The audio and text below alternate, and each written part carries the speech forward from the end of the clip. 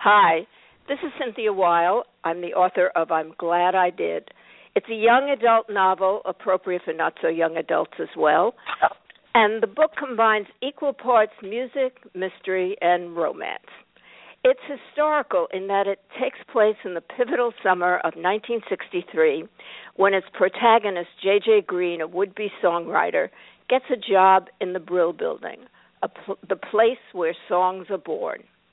Now, my guest today is Steve Tyrell, whose new CD is called That Love and Feeling, written by a couple of people we both know very well, like me. Nice title. And Barry Mann and Phil Spector. And in this record, his 11th album, he revisits many of the classic pop tunes of his generation that were written at places like the Brill Building in the 1960s. And he makes these songs his own because they are his own. He'll tell you more about it, but he's been behind the scenes, and now he's in the spotlight. So, Steve, you came to New York when you were just a couple of years older than JJ was in I'm Glad I Did. What made you leave your hometown?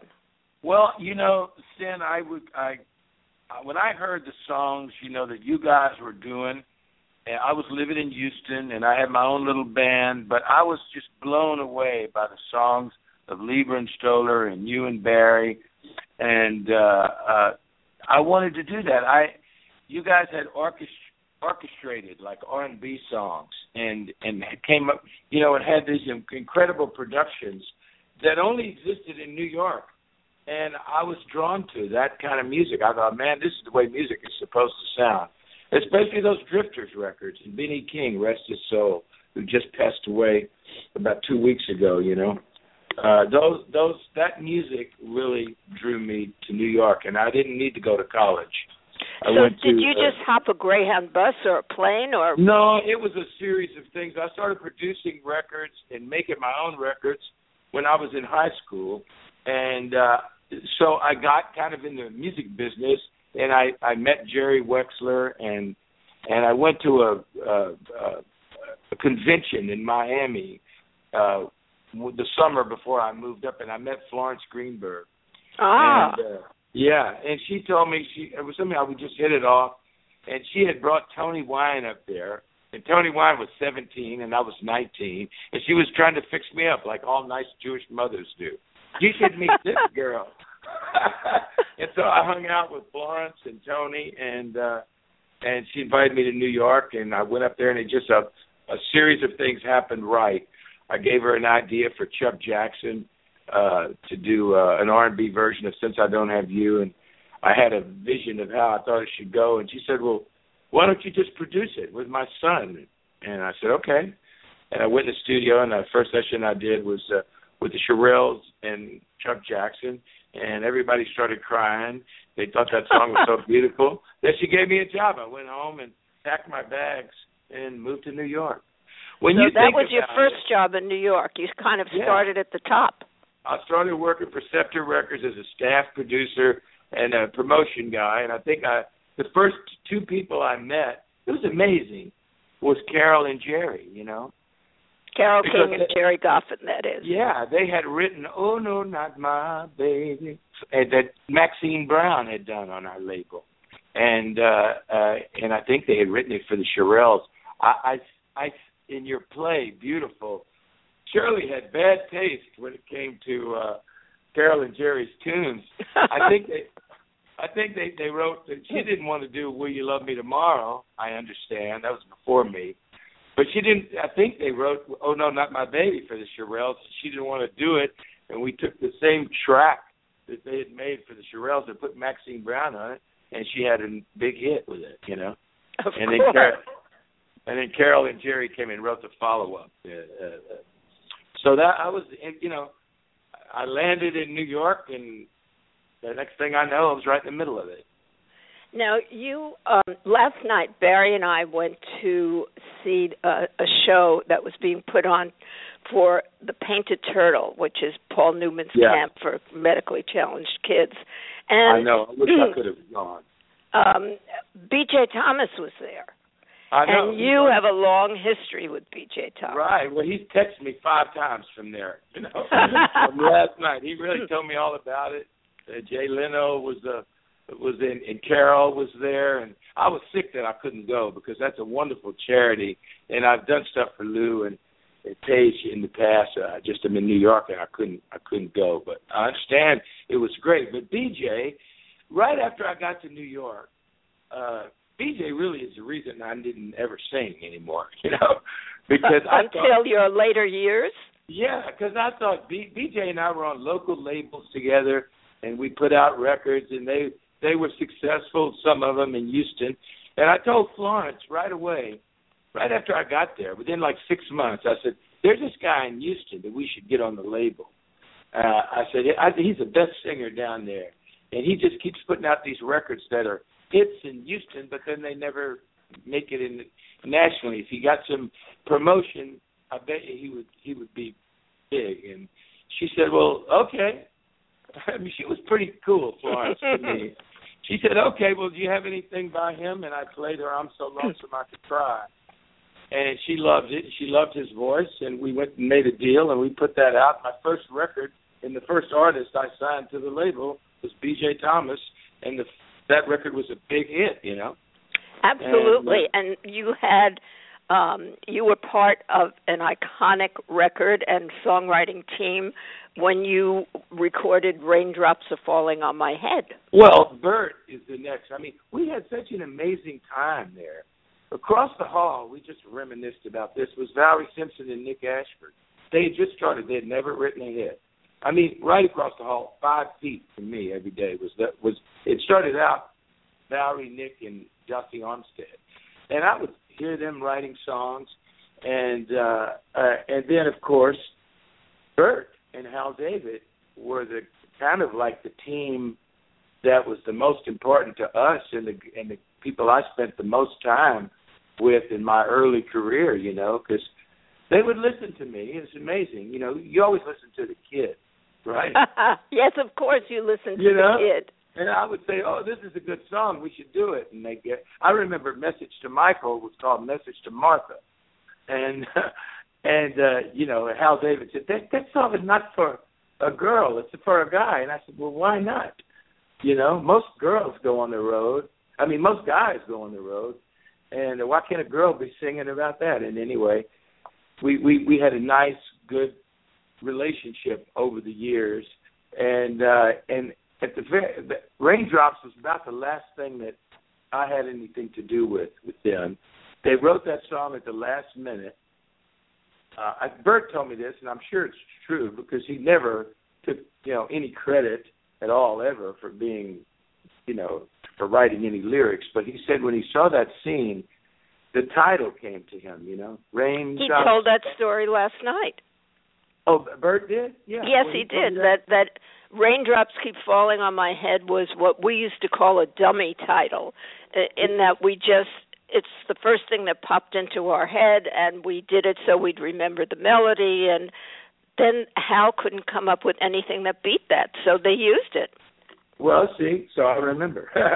I wasn't even there last night. So, so Bert said that, that's the only title, only the lyrics he's ever come up with, and then Hal finished it. I always thought, and I never have been able to, completely nail him on this, but it's a myth to it. At that time, the biggest kind of pop writers, at that particular time, 1969, were Burt Bacharach and Hal David in their way, and Bob Dylan in his way, Mm-hmm. And I always thought that, and I think that's Burt being Bob Dylan, Ah, interesting. Well, can you do Bob Dylan singing Raindrops? Well, yeah. The raindrops are falling on my head, and just like a god's feet are too big for his bed, nothing seems to fit. I mean, where'd that come from, right? Exactly. Have you ever heard a Burt Bacharach melody sound like that? Now, also, Burt said that he found out later that the executives at the movie company wanted the song out of the movie. And there was Go ahead. There was one person who fought for it and kept it in, and I wish I could remember who that was. It might have been the director, probably. Probably. But you know, it's like all things, you know, that most of the things in our career, and yours too, and I know lots of them, they just have a mind of their own. You're so right. There you are some things that can't be stopped and some things that can't happen no matter what you do. What you try to do, you can just beat your head against the wall and nothing will happen. And then there's things like, well, Somewhere Out There is an example of that, and probably Love and Feeling in its own way, where you wrote it faster, and Barry thought it was like going at the wrong speed, and you know, I mean, we could tell those stories, but I'll finish Raindrops for you. Yeah. They got the song written at the very end. Bert and Hal David, we had already had Hooked on a Feeling, and we had some other hits with BJ, but he was a little cold at that particular moment. Like his last couple of singles didn't do much, and they at first heard Ray Stevens singing that song, you know, and they pitched it to Ray Stevens, and he passed on it, and because he had that song, Everything is Beautiful. He passed, and then somebody told me that they played it for Neil Diamond. I'm not sure, but he passed. Florence hated it. She said, this song is terrible. I don't want to put this song out. And I told her, if you don't put this song out, I quit. Because Bert Bacharach, that's a big statement to make. I swear I told her that. I said, Bert Bacharach and Hal David have built your company, you know. They had been nominated, Cynthia, 4 times for the Oscar. They had done everything they needed to do except win an Oscar. And everything they had written got beat by the most ridiculous songs. You know, like Alfie lost to Shim Shim Cherie or something like that, you know, and The Look of Love lost to Talk to the Animals or something like that. And they were these big deals. And, you know, they wanted to win an Oscar. And I told and you made that happen. Well, I said, you're not going to put that record out? They will kill you, and they'll shoot me on the way to getting to you. And so we did, and the rest was history. Oh, and I told him about BJ. I really pushed for BJ because I thought he was right for it. I said, he's from Texas, man. This is a cowboy movie. Well, you know, he sang it last night, and he still sounds just as good. He's a great singer. And you know, BJ really, when he did something for somebody, he usually ended up making it the biggest thing they've ever had. That's the biggest hit they had ever had. And won the Oscar. You met my husband, Barry Mann, before you met me. How did you meet Barry? Well, I met Barry kind of through Carol and Jerry. You know, I was intrigued. I met Carol and Jerry first, and we did that finished Oh No, Not My Baby, which I still one of my favorite songs, man. Do you do that in your current record? I wanted to, and I should have. I wish I would have. Yeah. I did. I love that song. It's hard to find a male lyric for it, but a couple of people have done it. You know. Mm-hmm. But I maybe one of these days. I did it with Linda Ronstadt 40 years later, you know. Linda made a very good record. She sang it just like Maxine Brown. Anyway, I somehow, through Jerry or Carol or whatever, really wanted to meet you and Barry. And somehow that happened. And Barry came over and he played me a song that, was it Feelings or Angelique? Feelings, right? I forgot the first record we put out. I think it was a song called Feelings, not the one that became a hit, a different one. Yeah, and I loved it, and I loved Barry's voice, and I loved what he was doing, and we became big buddies, and we put that record out on Scepter, and and started our 50-year relationship, so we were working, and Barry was coming over to the studio and playing me songs for BJ and whatever. And I hadn't met you yet because you were pregnant. and let me tell that story. Okay, go ahead. Okay, so, yes, I gave birth to my daughter, who is now Dr. Jen on Sirius Radio and Couples Therapy. But she wasn't a doctor yet, but the doctor brought out, Dr. Jen, and I was, in those days they put you out when you had your baby. And I woke up, I didn't know if I'd had a boy or a girl, and I see this attractive man sitting in my hospital room. And I think, that's not my husband. Who could that be? And he says, my name is Steve Terrell, and you had a beautiful girl, and we're going to make some great music together. And that was the beginning of our relationship. Isn't that great? Yeah, and Jenny still says, this is the guy who saw me before my father. That's right. But you see, I'm Italian, and that's what we do. Somebody had called over, I guess, when you went into the hospital looking for Barry, said, Cynthia's about to give birth. So I think I told my assistant or secretary or whatever, get a hold of Barry, see if you can find Barry. And I just went to the hospital to meet Barry. But Italians go to the hospital. That's what they do. Somebody sprains their finger, and the whole family shows up. Exactly. If you say hospital to an Italian, they show up. It's like saying dinner to a Jewish family. Yeah, exactly. I mean, so that was not weird to me at all. Oh, my man Barry's having a baby. Let's go bring him a cigar. Now, that was the beginning of our story, and, we have been pals ever since. And Steve was very, very instrumental in our Grammy-winning Academy Award-nominated song, Somewhere Out There. So why don't you tell your version of it, and I'll tell my version of it. Okay. Well, Barry and I started a company called Tyrell Man Music when we were in L.A. We were thinking it would be a cool thing to do. We'd get an office on the set, and we'd walk around with movie stars, and we'd come up with songs for movies. And so we didn't end up on the set, but we had a nice place on Sunset, and that's what we were doing. And you guys got a job at the same time writing the songs in Steven Spielberg's animation, An American Tail. And at that time, animation was really dead. No one wanted to do this. It was animation, and it was about a Jewish mouse, so who was going to see that? Well, but it was Steven Spielberg's only. I thought it was exactly. Kind of cool. And Barry, I didn't really have anything to do with it at the beginning. That was y'all's job. And I never forget, I love telling this story because it really, you know how close I am with you guys and songwriters. My roots in music are from the point of view of songwriters. And it's amazing. You can write You Lost That Lovin' Feeling, the biggest hit of all time, and then you're on the spot for the next one. It doesn't matter what you just did, right? Yes, exactly. Right? You're as good as your last hit. What have you written lately, babe?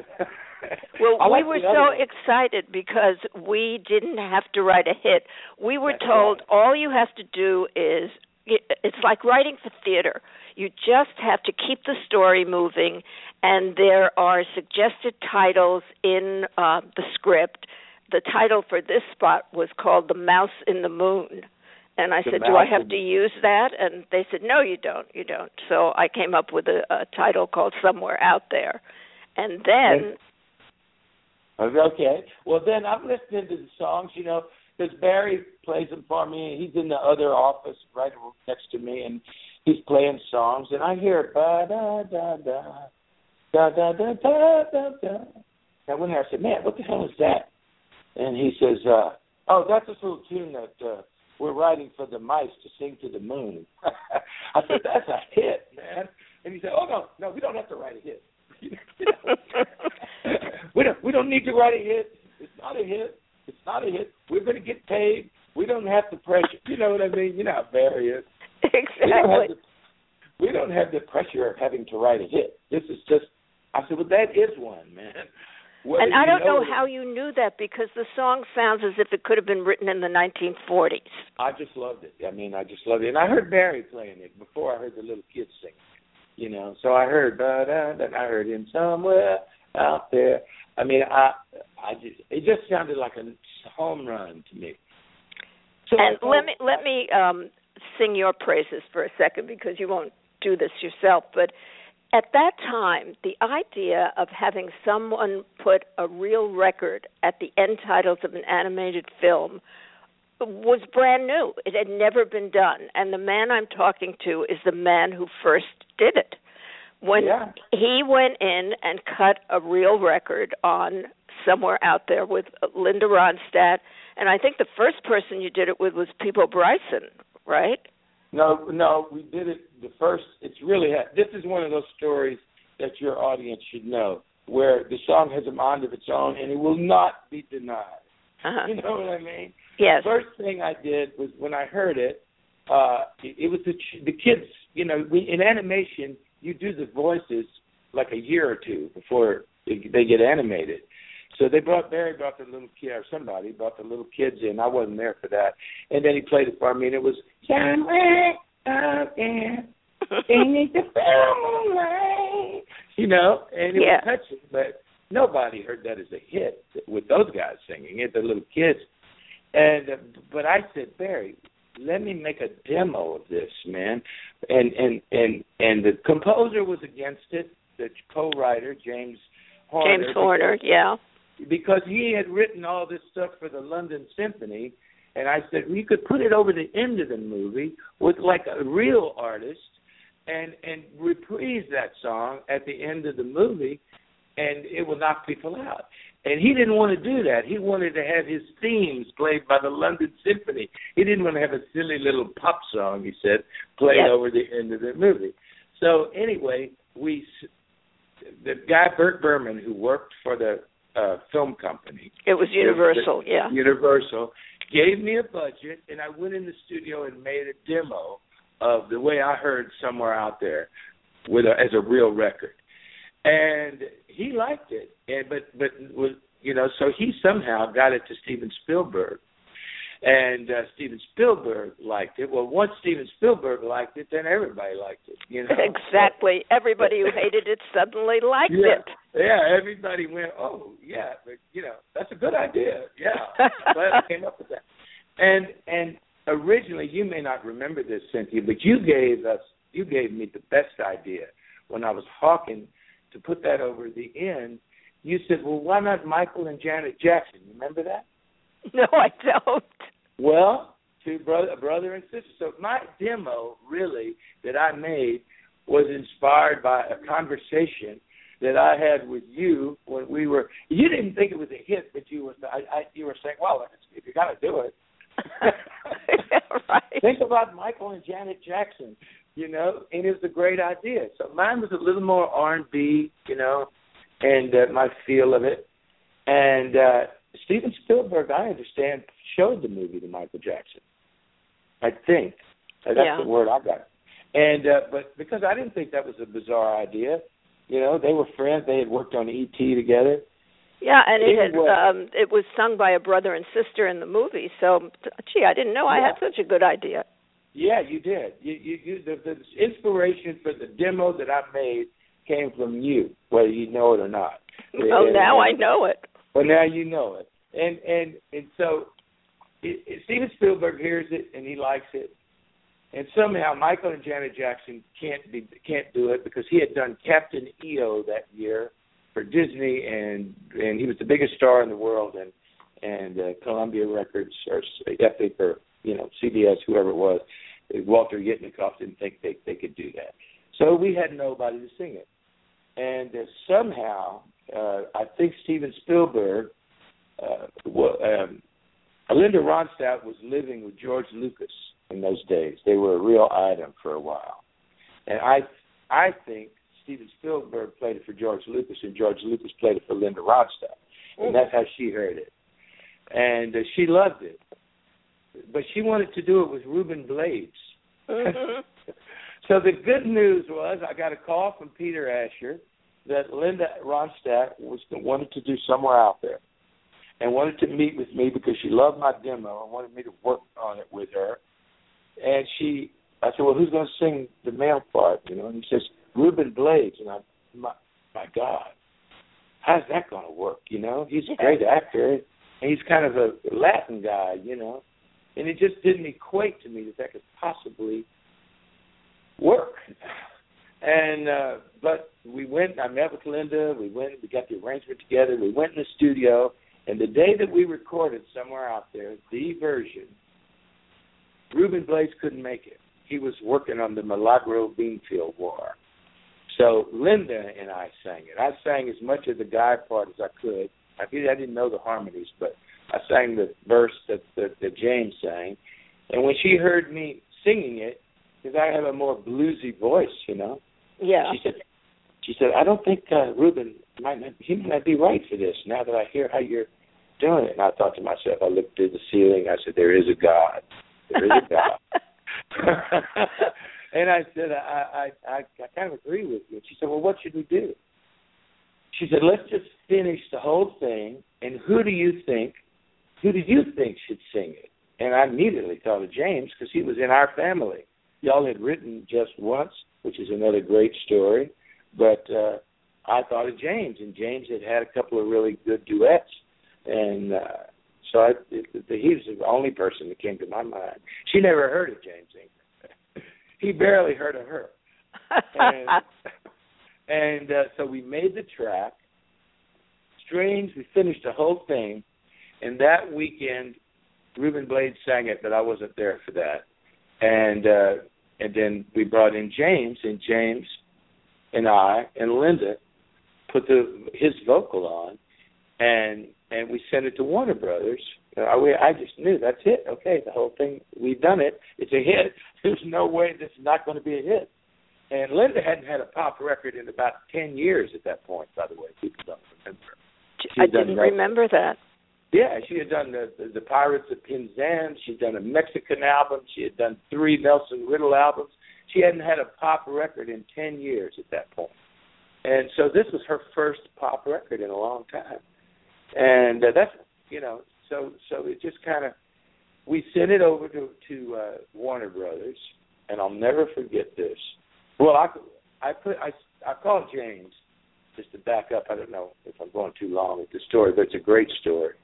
And he came by my office and picked up the demo, and he brought it over to Quincy. And Quincy called me back like in 30 minutes. You know, hey, man, this is pretty good, yeah. Well, when do you want it? I said, tomorrow. And so we went in and we did it. We sent it to Warner Brothers. Warner Brothers called us back and said, you can't have James. Oh, my gosh. I didn't know this. Yeah. We said, well, why? And they said, well, he's done too many duets. You know, he's been on other people's albums. We just put out his own album, and we don't think he should do any more duets. We think he should be James Ingram by himself. And my heart dropped, you know. So I called James. I said, James, they just told us we can't have you, and you're going to lose out on having a #1 record, man. It may be an Oscar-winning song. And he said, well, let me see what's up. And he called Quincy. I said, if I were you guys, I'd go up to Warner Brothers tomorrow and argue with them. So, meanwhile, Peter Asher calls me up. This is the real story, honest to God. And he says, well, we lost James, but the good news is we got Peabo Bryson, and he's flying in tomorrow. And so meet me in the studio tomorrow morning for putting his voice on. So I was brokenhearted, you know. Yeah. And I thought, I'm not against Peabo Bryson, but we already did it. Peebo's a great singer, but, you know, James is James and Peabo is Peabo. They're different qualities to their voice. Right, and we already had it. This was the unknown he was talking about. Peabo was cold, James was hot, James came right in, did it great.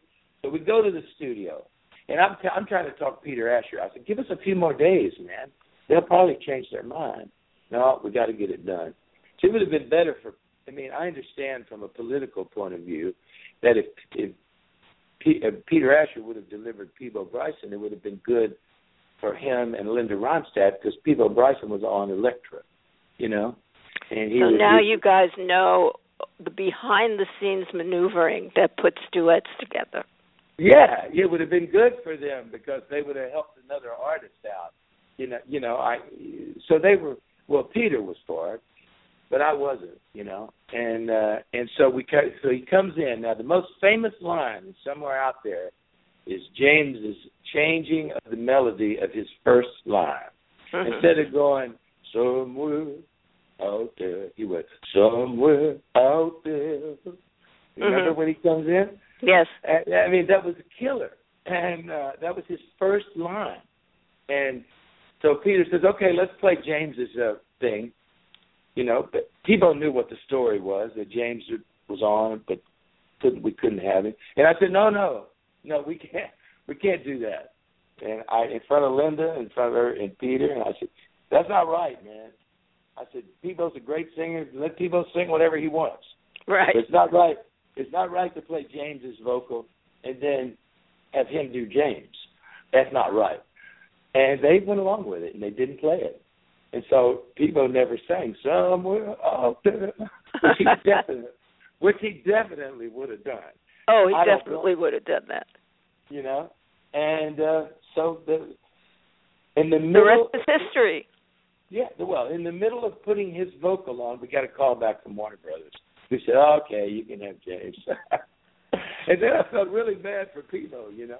Yeah, of course. You know, I had a number of really good hit records with Peabo later, so I was always saying, get Peabo, because I felt so bad about what had happened. Yeah, me too. And you know, I mean, just to quickly wrap this story, I coached Little League, and oh God, now I'm gonna have a senior moment. One of my players' father was the head of Disney, Chris Montan, and he used to come to the games, and he hired me for Father of the Bride. So the next year, when they did Beauty and the Beast, they just picked up where we left off. You know, we set the table with Somewhere Out There, and then Disney picked it up and had a duet on every animation they did. Absolutely, you know? And nobody knows that you were the one with the first great idea. The light bulb went off over the Tyrell head. Well, yeah, that was it. That was true. But the good news is they tried to hire James. Do you know that? To sing with this new artist they had, Celine Dion. Do you know that? I didn't know that. Yeah, they tried to hire James, and James wanted too much money. So they got? So they got Peabo. Yes, so it all came around. Peabo won in the long run. Isn't that great? I mean, that's a great story. Now, you were behind the scenes doing things like this until a certain movie happened that you were music supervising. I think it was 1991? Yeah, or 290. I don't remember whether it was 91 or 92. It might have been 92 when it came out. I'm not sure. But Father of the Bride. Well, Barry and I were doing a lot of that stuff, you know. Yeah. And where we would come up with songs for movies and TV shows and stuff. And we did Dirty Dancing. Remember that, all of us? Well, we almost did Dirty Dancing. Well, we gave them all the ideas. We didn't like the script. Where do you think they got Bill Medley from, and Mary Clayton, and everybody that, you know? But so we were doing that stuff, you know, all the time. And a lot of times they would call me, and I had sung in several movies, Mystic Pizza, The Client, a lot of movies before Father of the Bride, but it was just because they didn't want to pay anybody famous, you know. Right. And so they got someone infamous. Yeah, exactly. And so in Father of the Bride, we needed a song in the scene where Steve Martin sees his daughter for the first time dancing. And they love the Dorothy Fields, Jerome Kern song, you know, The Way You Look Tonight. It is a wonderful song, a beautiful lyric. And they just love those words over that scene. But Frank Sinatra's version was swinging, you know, someday. They wanted a more soulful approach to it. And the band was going to be playing it. And so we went to the studio and made that arrangement of Somewhere Out There, of The Way You Look Tonight. And I sang it so they could hear, you know. I said, you could maybe have somebody black sing it, you know. And if you did, it could sound a little bit like this. And they said, well, who's that? And I said, well, that's me. And they said, well, man, you got to be in the movie. And the rest was history. I was in the movie. It got like 1,000 letters. There was no email then. Saying, who is this guy singing? Where can I get more of his records? And so when did you cut your first CD? I think it was called A New Standard, right? That was like 7 years later. Everybody thinks, that I'm singing Father of the Bride and then took that opportunity to become an artist. No, not close. I didn't think anybody would want. People started telling me and even offered, like Marty Bandier and some of the publishers offered to finance an album of standards for me if I would just go do it. And I thought, who the hell would buy it? Who would buy an album of standards by a guy, 50 years old? And so I didn't do it. And then when the second Father of the Bride movie came out, where she gets pregnant and the mother and the daughter have it, that was just as good as the first one, I thought. I sang 2 more songs in that. And strangely enough, the chairman of the board of Atlantic Records went to see Father of the Bride Part 2 with his wife, and she went crazy over I opened that movie. First 5 minutes is me singing. And she made, Val Azzoli was his name, made him go get that soundtrack on the way home. And then he knew me, and he saw it was me. And he bought the soundtrack out, and he played it for Ahmet Ertegun. And both of them called me up and said, man, you got to make an album of standards.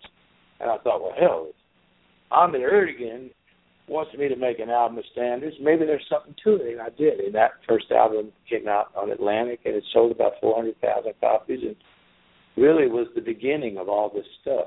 Rod Stewart heard that album and started showing up at my gigs. And how many CDs have you released since then? 11. This is the 11th one. And this 11th one is filled with the great songs of the Brill Building. Right, right. Well, this 11th one is me. And how does that fit into the Great American Songbook paradigm that you established? I think it is the Great American Songbook for our generation. Mm-hmm. I always say if I messed up one of Cole Porter's songs, what the hell is he going to do about it? But if I messed up one of your songs, I know the phone would be ringing. And you would say, what are you talking about? You changed that line? Don't you know what you're doing? This is our music. The Great American Song, the songs written by you and Barry and Carol and Bert and Hal and Jeff and Ellie and Neil Sedaka. And that's the Great American Songbook, Chapter 2, the new standards. They're not. These songs are not like written by P. Diddy. You know what I mean? Yes, These exactly. songs are 50 years old already. How did that happen? I don't know. How did 50 years go by? I don't know, but these are some. When I sing these songs in concert now, as soon as I usually start out so I don't shock people, because I've made 11 albums, and thankfully they've all made the top 10 on the Billboard Jazz charts, and 9 of them have made the top 5. Mm-hmm. So when people come out, I'll sing a few standards. And then as soon as I hit on Broadway, man, people say, you can look in the audience and people go, yeah, well, that's my song. I remember that. You know what I mean? It becomes personal to them. Absolutely. Now, I was a great fan of Bobby Short, and he was a cabaret singer, well known for his live performances at the Carlisle. And tell us how he passed the torch to you. Well, he passed away. Yes, but I had started working in New York a few years before that at Michael Feinstein's club. Right when my album came out in 1999, I started working here. And so when he died, I used to go see Bobby, and he was great to me. And I worshipped him. Yeah, he was great. He was a certain elegance that only he had, and going to the Cafe Carlisle and hearing him was just a kind of a thing, of its own. And his brother and his 2 nephews looked just like him. I got to know them because I'd go over there when I was in town not working. And when he died, for some reason, they thought to call to see if I would take that holiday season that he didn't miss for 36 years, And how many years have you been appearing at the Carlisle now? 10. This is just finished my first decade. So if you want to see Steve Tyrell live and you don't want to wait for the Carlisle, just go on his website. What is it, stevetyrell.com? Mm-hmm. Yeah. And check his tour schedule, because he is back and forth across the country singing the New American Songbook and the Old American Songbook. And his current album is called That Love and Feeling, and we are thrilled to be a part of it and to know him. And I guess you can tell by the sound of my voice, I love him dearly.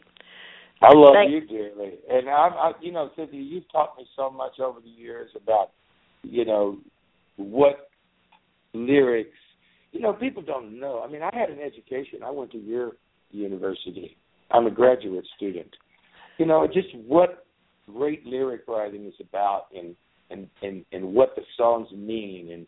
And the more you get into it and the more you read about really, But Frankie Valli told me, that he would read the lyrics before he ever thought about singing the song. Frank Sinatra used to do that too. He would read the lyrics and know the story. And, you've taught me that from day one. Thank you, Jerry, friend. Jerry and Hal David too, Thank you so much for joining us, and we could probably talk for 2 days. But well, we should do it another time, and we should not talk about me, but we should talk about you. I was all prepared to tell all my Cynthia Wilde stories. Oh. And I ended up telling my own stories. Well, that's what the people wanted to hear on this podcast. I wanted to know about you and your part in the 1960s, which is where I'm Glad I Did was set. And thank you again, my love, for being with us. My pleasure, darling. I love you. Always have, always will. Thank you. Bye-bye.